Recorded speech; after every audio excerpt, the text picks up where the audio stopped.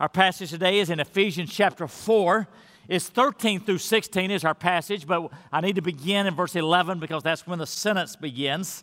A lot of phrases in our passage today, but some great stuff. Ephesians 4, beginning in verse 11.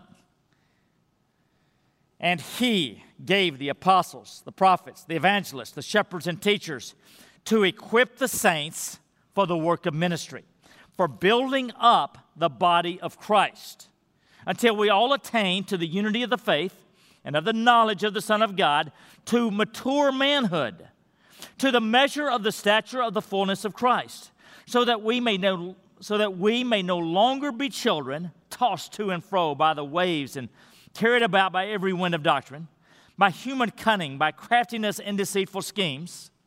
Rather, speaking the truth in love, we are to grow up in every way into Him who is the head, into Christ, from whom the whole body, joined and held together by every joint with which it is equipped, when each part is working properly, makes the body grow so that it builds itself up in love. This is God's holy word. Please be seated.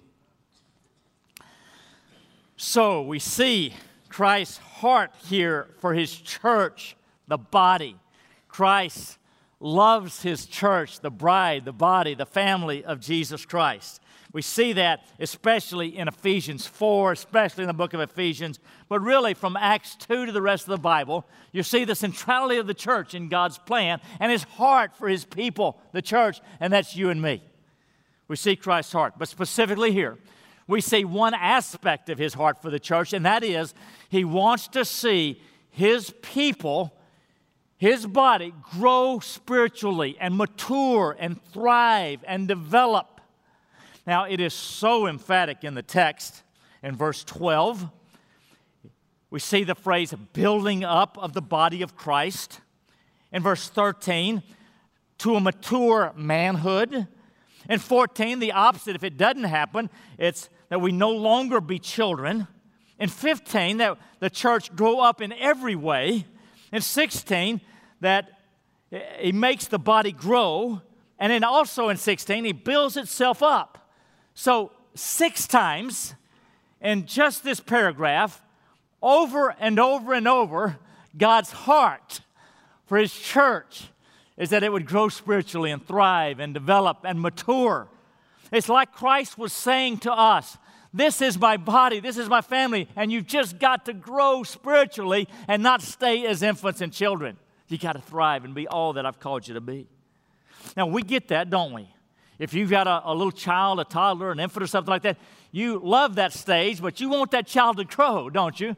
Well, this is our youngest grandchild, Ren, and yes, I am taking every opportunity to get my grandchildren up there.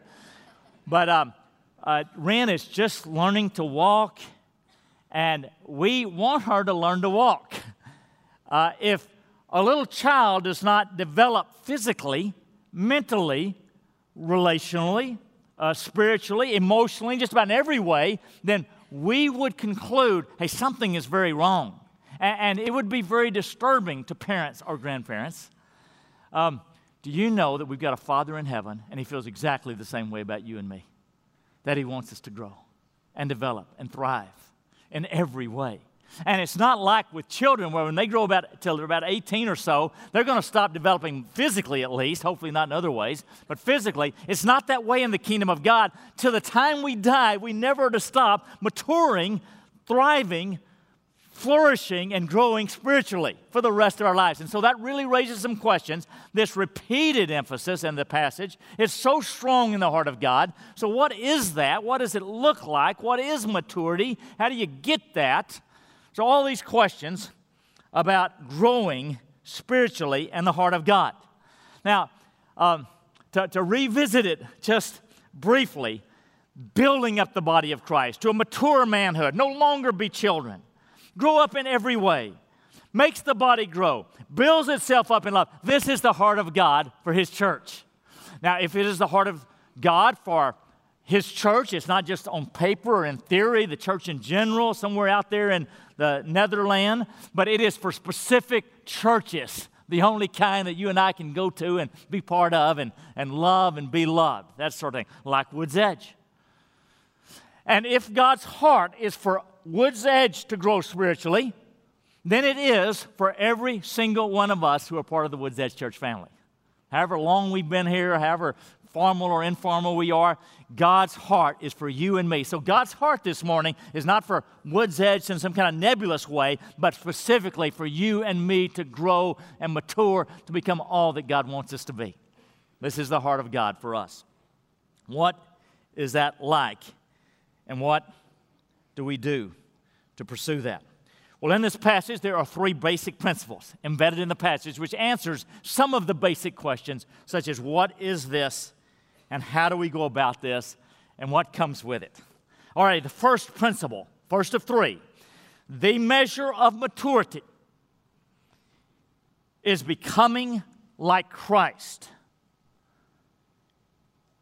It is not several other things. It is not how well you know the Bible. Now, my background spiritually comes from a tribe of churches that it wasn't said explicitly, but there was an implicit message that those who knew the Bible the most were regarded as the most spiritually mature. Now, the Bible is absolutely essential to spiritual maturity, but it is not the measure. That is, you can know the Bible a lot and really be an infant when it comes to spiritual maturity, surprising though it is. So it's not that. It's not how gifted you are if you appear up front or if you got a pastor by your name or a missionary or something like that. That doesn't necessarily go with spiritual maturity. It's not how much you give or how regularly you go to church or a number of other things, but it is simply this. The measure is to become more and more like Jesus Christ. Now, this is the biblical teaching. For example, maybe the classic passage is in Romans 8, where God is talking about Him choosing us, selecting us, and He gives His grand purpose for us. Why He does that? It's in 8:29, where He says, for those, by the way, that's just right after that very famous Romans 8:28, called according to His purpose, and He gives the purpose. For those whom He foreknew, He also predestined to be conformed to the image of His Son. That is our destiny. This is what God wants. He wants nothing else than that you and I look more and more like Jesus. Now, not like the specifics of His life, walking on water, things like that, but His character, His life, His heart, that we more and more look Christ-like. But we don't have to go to passages like Romans 8. We could go to our own passage in Romans 4:13. It says, to a mature manhood, and then he defines it, to the measure of the stature of the fullness of Christ. That's maturity. To become like Jesus Christ. That's the measure. The stature of the fullness of Jesus Christ. Or down in verse 15, we see it again, where it says, speaking the truth in love, we are to grow up in every way into Him who is the head, into Christ. Grow up and look like Jesus. Now, what exactly does that mean? When you think about Christ-like, there's just so many traits you could imagine. You could think of the way He was fearless and bold with the religious leaders, and how He was compassionate and tender with the hurting, and how He was devoted to prayer, and He'd go off on His own and pray to the Father, and how He knew the Word and had full confidence in it. There are so many things about Christ. So can we get our hands on something a little more concrete? I think we can. Galatians 5:22-23 is a great summary of the fruit of the Spirit. But the fruit of the Spirit is love, joy, peace, patience, kindness, goodness, faithfulness, gentleness, self-control. Now, that's a great description of Jesus Christ. You could say Christ is love, joy, peace, patience, kindness, goodness, faithfulness, gentleness, self-control. That is a great description. That would be a good summary for us if we're knowing what maturity is all about. What our goal is out there, here it is. It's this. By the way, note that that is the fruit of the Spirit, not what I strive and try hard on my own, but I surrender to the Spirit and He produces it in me. Fruit of the Spirit. Or another good summary, I think that might be the best one, but 1 Corinthians 13, the great description of love, that middle paragraph says this. It says, love is patient and kind. You could substitute the name Jesus. Jesus is patient and kind. Jesus does not envy or boast. Jesus is not arrogant or rude. Jesus does not insist on his own way. He is not irritable or resentful, and goes on right through verse 8. So, what's maturity? It's not necessarily the one who knows the Bible the most or has the prominent sort of gifts. It is simply not being rude to the people around you and not being self-centered and being a good forgiver. It is looking like Jesus Christ more and more. Or still a third way, the simplest way, is just to think of the passage in Matthew 22 and elsewhere when Jesus is asked, what is the greatest commandment? And he answers with a twofold response. Well, it is to love the Lord your God with all your heart, soul, strength, and mind, and love your neighbor as yourself. That summarizes the whole law. If you love God, if you love people more and more, that is the measure of maturity. So what are we talking about with spiritual growth and spiritual maturity? For me, the word maturity is it just kind of falls flat. It doesn't grab me. It doesn't excite me. Even the term growth. But loving God with all my heart more and more, loving people more and more, and serving them, okay, I can get that. That's spiritual growth, and the Father in heaven says, I want that for you and you and you and every single one of us. Or you're going to stay like a little baby, and something is very wrong if that happens. So the measure is nothing else than Christ-like love. A love for God that is going to express itself in obedience to God, because if we don't love God, if we don't obey God, we don't love Him. And a love for people is going to express ourselves in servanthood. We're looking to serve. We're looking to serve people and meet their needs. So let me just pause for a moment or two and ask you, how are you doing when it comes to spiritual maturity? Would you say that over the years that my heart for God is expanding? Would you say over the years that my other-centeredness, my selflessness, my pursuing others in love is expanding? That's what your Father wants to see. And it is just as natural and normal for believers as it is for a little child to grow up from a 1-year-old. It is God's plan, and it is the expectation. That's the first principle. What is maturity? Being like Jesus, especially loving God and loving people. Secondly, here's a second principle. Every part of the body is needed for spiritual growth. Now, this principle is repeatedly in the passage, and it's emphatic. Every part of the body is needed for spiritual growth. And it's not just that for my spiritual growth, I need to be active in the body, but if Phil and Francie are not active serving God, then that hurts the spiritual growth of Tim and Michelle over here. And it's kind of a mystery, but somehow if we're all functioning like we're supposed to, it's going to mean for the spiritual growth and development and maturity for all of us. So it's kind of a mystery there. But this is the body. Every part is needed, not just the kind of the prominent parts. And that means you. Every single one of us. Formally or informally, big or small, inside the walls, outside the walls. It can look like all different kind of things, but everybody has a part to play. Now, where do we see this? Well, if I could go a little bit before the passage, it really sets the tone in chapter 4, verse 7.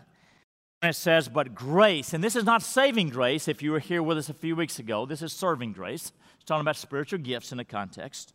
But grace was given to each one of us according to the measure of Christ's gift. Every single one of us. If you're a believer in Christ, you've been gifted spiritually to serve. But in our own passage, 11 and 12, that the work of the leaders, people like me, is not to do ministry, but is rather, verse 12, to equip the saints for the work of ministry. So my role is not to do all the work in the church. Somebody needs to be visiting the hospital or something. That's not, hey, better call a pastor there. But no, we all do the work of the ministry. My role is to empower, to encourage, to teach, to release, to all kind of things. But all the saints do the work of ministry. Who's called to do the ministry? Not the seminarians who are saints, not the vocational pastors who are saints, but saints. That's every believer, every single one of us. Or in verse 16, it says it 3 times, or it assumes it 3 times. Verse 16, talking about from Christ, from whom the whole body joined and held together, but the whole body, not part of the body, not some of the body, not most of the body, not 20% of the body, the whole body is part of this, joined and held together by every joint, there it is again, every joint with which it is equipped. When each part is working properly, he could be hardly more emphatic, could he? Every single part is needed. The whole body is involved. What is your place in the body of Christ, in the kingdom of God? All of that working makes the body grow so that it builds itself up in love. Every person is needed. So when it comes to the church, unlike football games or sports events or even concerts or things, there are no spectators here in this room. Now, that's a little bit of a downside of this platform up here, because this platform, we can call it a stage, and stage implies that, man, there's somebody up here that's kind of performing or something, and everybody else out there watching. Well, that's not really how it is, and you best see that in the worship, because in the worship, these folks up here are singing, but we're not just spectators watching them, but we are worshiping God with all of our heart. These folks up here are more like prompters to kind of get it going. And who's the audience? Who's the audience? Come on. God is the audience. He's the only audience we have here. And really that's true in the preaching part too. We're not here as kind of the performer or the player and the spectators, but we're all being trained and equipped together looking at God. The Bible speaks to me every week, and it's for all. We all sit under the Word of God, but the only one who is the audience responding before Him is God Himself. This is not football where you've got a few people on the field and everybody else in the stands. All of us are players on the field, and we're needed, every single one of us. Now, that brings a challenge, because sometimes it's not so obvious. Well, what is my role, and what can I do? And that's not completely obvious. There are spiritual gifts that are listed, but it's just a sample list. It's not an exhaustive list. You've really got to seek the Lord and ask God and consider how He's wired you and what He's given you a heart for, and jump in and try some things. Maybe talk with some other folks. Talk with some of our pastors or small group leaders or somebody like that. Ask the Lord to show you. Now, a danger, let me just warn you about it, is that, you could pray that God would guide you about, what's my role for years and years and years, and never, get off the bench. And so I would encourage you, pray for the next 30 days and then get in the game and do something. Don't just wait forever, and maybe God can move you around better if you're a moving car and not just in the garage. Find a place to serve. It can be all kinds of things. Jenny, it's interesting. Thank you for your story, Jenny. But sometimes you've got young moms, depending on how old your kids are, it might be very limited what you can do, and maybe it's going to be done from your home situation. Some of you, your spiritual calling is really intercession, and hardly anybody knows about that. Maybe Carol Ham, our prayer pastor, maybe I know about it. I love the fact we've got some intercessors, but a behind-the-scenes role, just praying hard, and how valuable is that? Everybody intercedes, but some people have a special calling. Kind of like giving. Everybody gives in the kingdom, but some of you have got a special gift. That's your calling in the kingdom of God. You've got a special knack to make and to give money to the kingdom of God. Or maybe for you, it's a season in which, it's limited, or, it's behind the scenes. It's outside the walls of Woods Edge. Church, this is not something God wants from you. It's something God wants for you. You need to have the sheer joy and pleasure of being involved in the kingdom of God in a tangible way. All of us who are husbands, fathers, moms, and dads, that's a role, not a ministry, even though that might be your primary ministry in a sense. What is your place in the direct kingdom of God?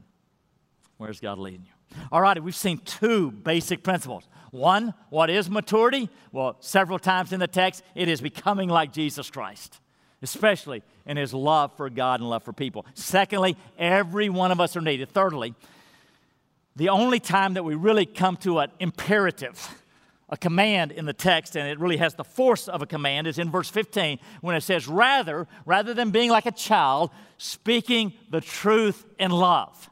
And that has the force of a command. Here it is, speak the truth. Do it in love. Truth and love. Both of those are absolutely vital if you're going to thrive and mature. Some of us, like me, might lean to the truth side. Others of you might lean to the love side, but that is no excuse for any of us. Got to have full-on truth and full-on love are both vital. Now, a little bit of a clarification. I think I've misunderstood this passage for the 40 years I've been a believer.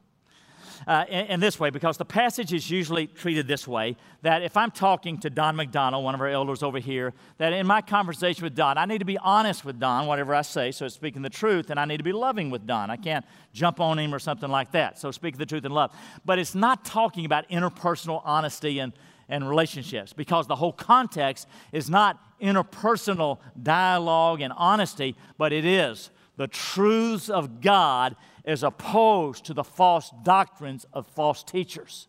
The previous verse, and always in the Bible, in your Bible study, context is king. What does the previous verse say in 14? Well, it says this. It says, so that we may no longer be children, tossed to and fro by the waves and carried about by every wind of doctrine. Talking about false doctrines. Being carried away, blown away by the false doctrines, by human cunning and by craftiness and deceitful schemes. That is, the deceitful teaching of the false teachers. In contrast to that, he goes right on to say, not even a sentence stop in the original language, rather speaking the truth in love. Not the false doctrines, but the true doctrines. It is holding to the truths of God's Word. That's where we find truth embodied. Jesus in John 17:17, Lord, sanctify them in the truth. Thy word is truth. God's word embodies truth, and this gives balance to what I said earlier, that this is not the measure of maturity, but it is absolutely vital and essential to maturity. What God is talking about is not just my interpersonal honesty or dishonesty with Don, as important as that is. There must be 300 verses on lying and honesty in the Bible. But here it's saying, for spiritual growth and maturity, you be a lover of God's truth in the Scriptures. And that will not be, that cannot be, unless you're in the Word of God every day. Joshua 1:8, this book of the law shall not depart from your mouth, but you shall meditate on it day and night, so that you may be careful to do according to all that is written in it. For then you will make your way prosperous, and then you will have success. It is absolutely essential. Friend, make this book a priority in your daily life. If you've got a long commute, put it on iPod or on a CD or something and listen there and back or there or something. And if you don't have a long commute, then all the better. You can get along with God's Word in an open Bible. Love it. Study it. Read it. Do it. Or you will be a spiritual babe all your days. Wah, wah. Grow in the Lord. But it's not just the Word of God, as important as that is. It is loving people with a sacrificial, selfless love. It means simple things like you are looking for ways to serve. You care about people. You pray for people. You don't just say you pray for people, but you pray for people. That you've got a kindness in your smile and a kindness in your voice. That you've got humility. You've got patience. You've got forgiveness. You're a big-hearted forgiver. It's all the ways that we express that we want to care for others and bless others and love others and encourage others. At times challenge others. That's part of love. But that we are lovers and we focus like Paul did, who knew the Scripture so much, but he focused on this big-hearted love for his people. And that is the call for you and me. And some of us really need to bring it up when it comes to loving people. 1 Corinthians 13 makes it so clear. If you don't have love, you don't have anything. This passage starts out in chapter 4, verse 2, by really kind of summarizing specific traits of love. When it says, with all humility and gentleness, with patience, bearing with one another in love. Or verse 15 that we just read, speaking the truth in love. Or at the end of verse 16, the whole passage the climactic part, makes the body grow so that it builds itself up in love. It's got to be about love or it's worth nothing. So church, here is the two basics of spiritual growth. It is loving the Word of God and loving the people of God and people who you want to become people of God. It's the truth and the love, truth and love. Now, let me just remind you what you know. There are only two things from this planet that are going to be taken from it. This book, the Bible, and the people around you, the souls of people. There's only two things. Look around this room. That stream won't make it. Those drums won't make it. Your clothes won't make it. You'll have some other clothes, hopefully. And this whole campus won't make it. But look at the people around you. Look at them. They are eternal. The Word of God is eternal. So what are we going to invest ourselves in if not the Word of God and people? And this is the measure of maturity. Truth and love. Truth and love. The only two things that will survive. Okay, this is what God says to every one of us. Not in theory, but every single person here. God wants us to continue to grow and thrive and mature spiritually all our days. All our days. Three principles elaborated. The measure of maturity is becoming more and more like Christ. Maturity is becoming more and more Christ-like in our love. Loving God and loving people. Secondly, every part of the body is needed for the spiritual growth of the body. Certainly for your spiritual growth, but also for my spiritual growth. Every part is needed. We all got a role. Thirdly, two essential elements, two core elements. Every day meet with God and His Word, and then give yourself to loving people with all your heart. Now, in closing, church, what is God impressing upon your heart today about this? Is there been anything that you just sense that maybe your spirit quickened when maybe you saw one particular phrase or challenge in the Word of God or that I've relayed this morning? Is God saying anything to you? Well, ask Him. And let's be quiet and listen. Go ahead. Let's just ask Him right now. Lord God, what is my next step to mature and please You the way You want me to?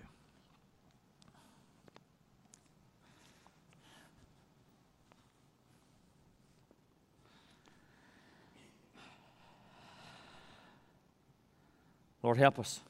Lord, help us. Friend, maybe you're here and you've never taken the first step of a relationship with God, and it's the gospel. It's not through religion.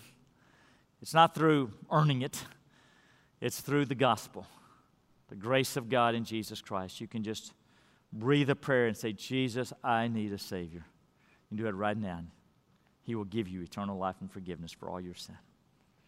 Lord, thank You for a Savior.